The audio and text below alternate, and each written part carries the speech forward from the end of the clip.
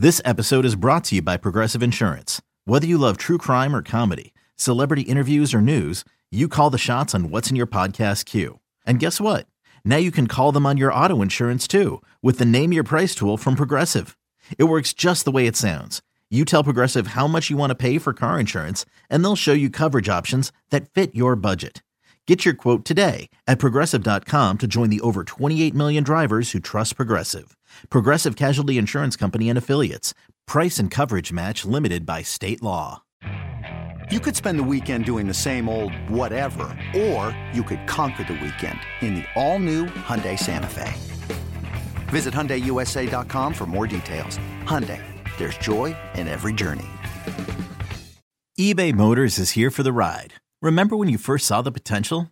And then through some elbow grease, fresh installs, and a whole lot of love, you transformed 100,000 miles and a body full of rust into a drive that's all your own. Look to your left. Look to your right. It's official. No one's got a ride like this.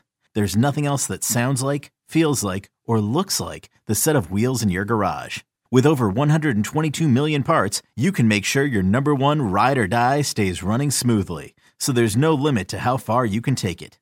Brake kits, turbochargers, engines, exhaust kits, roof racks, LED headlights, bumpers, whatever your baby needs, eBay Motors has it. And with eBay Guaranteed Fit, it's guaranteed to fit your ride the first time, every time, or your money back. Plus at these prices, well, you're burning rubber, not cash. Keep your ride or die alive at ebaymotors.com. Eligible items only. Exclusions apply.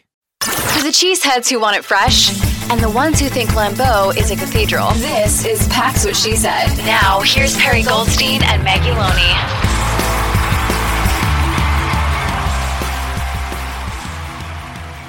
It was a trick of a game, I guess. Terrible, but the treat that came out of this weekend was a Rashawn Gary mention. So let's start the show by talking about that, because that's the good news.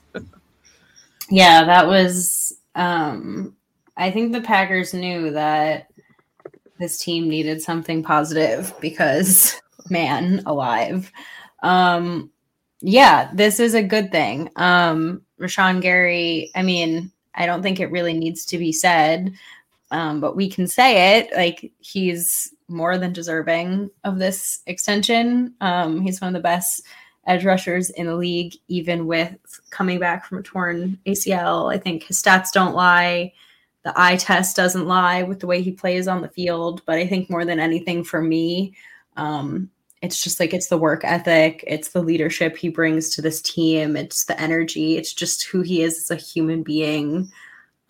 He's the guy that you build that side of the ball around. You build a defense around Rashawn Gary. And this team right now, especially, I think when you're looking at like, who are your pieces that you're building around? Who is the future of this franchise? To lock up the guy that, you know, like unequivocally is one of those pieces is really huge. And I actually think from a contract perspective, it's a really nice number.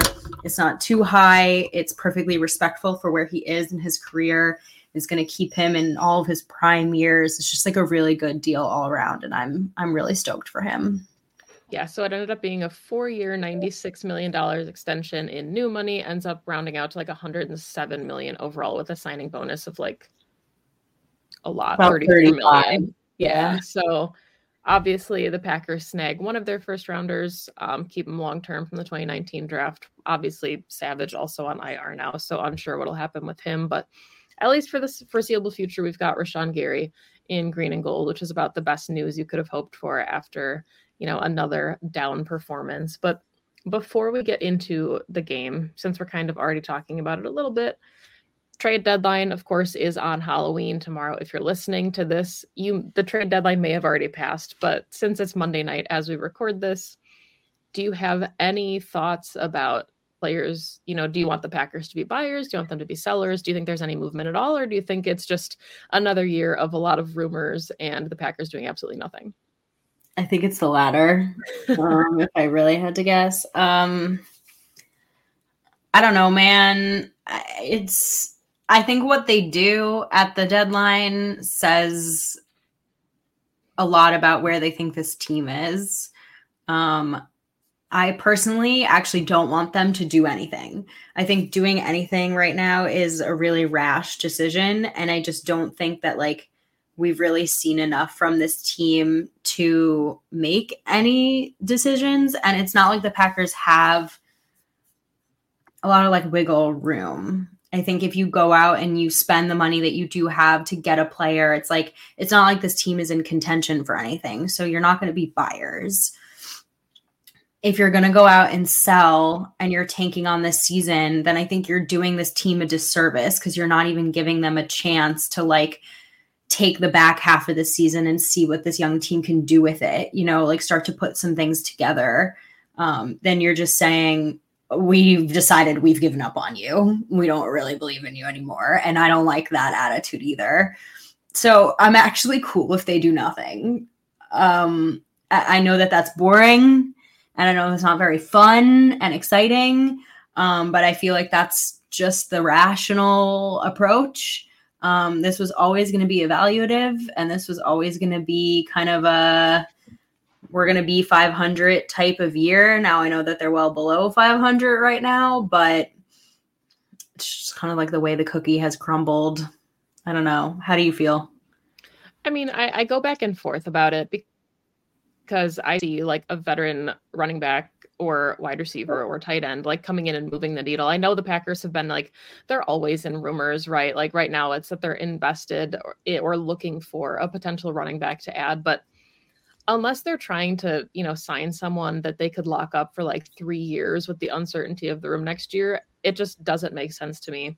You have Emmanuel Wilson on the roster who you haven't even given snaps to. You have James Robinson. Like, if they want to look for young, cheap guys, I just don't see, you know, trading away the assets that you're looking to have in the draft. Now, if there's like a veteran offensive lineman that's maybe available, I could potentially see the Packers considering that, because I think the left tackle experiment is not what we want to see from this Packers team. And if you're truly trying to keep Jordan Love upright and evaluate his performance, you know, it starts with the offensive line. So that would probably be the move I'd be like super comfortable making.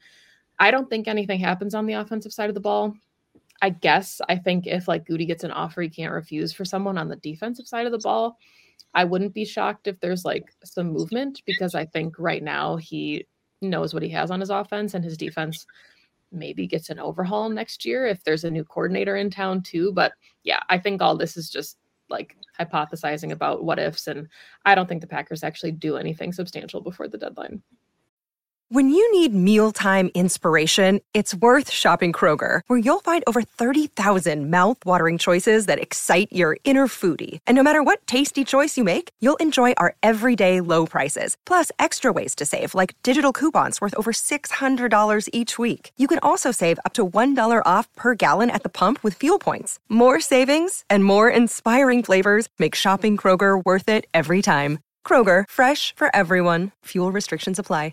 Yeah, I agree with you wholeheartedly on the offensive line. Again, like if it's going to aid in like the goals of this season, then sure, you know, like don't be rash. But again, like there's very little wiggle room, I think, in terms of like what you can actually do at this deadline. I just don't think that like going out and being sellers and thinking about the future and draft capital is like, again, going to aid in the goal of the season, which is like ultimately like, what is Jordan Love? Because you handed him this like very young roster that is not helping him whatsoever, and draft picks for the future, and a worse defense, and like no Aaron Jones, and like no more offense, like any of his offensive linemen are also not going to assist him in understanding if he's the quarterback of the future. Like every move that you are making right now, even at the trade deadline, should be, how are we answering that question?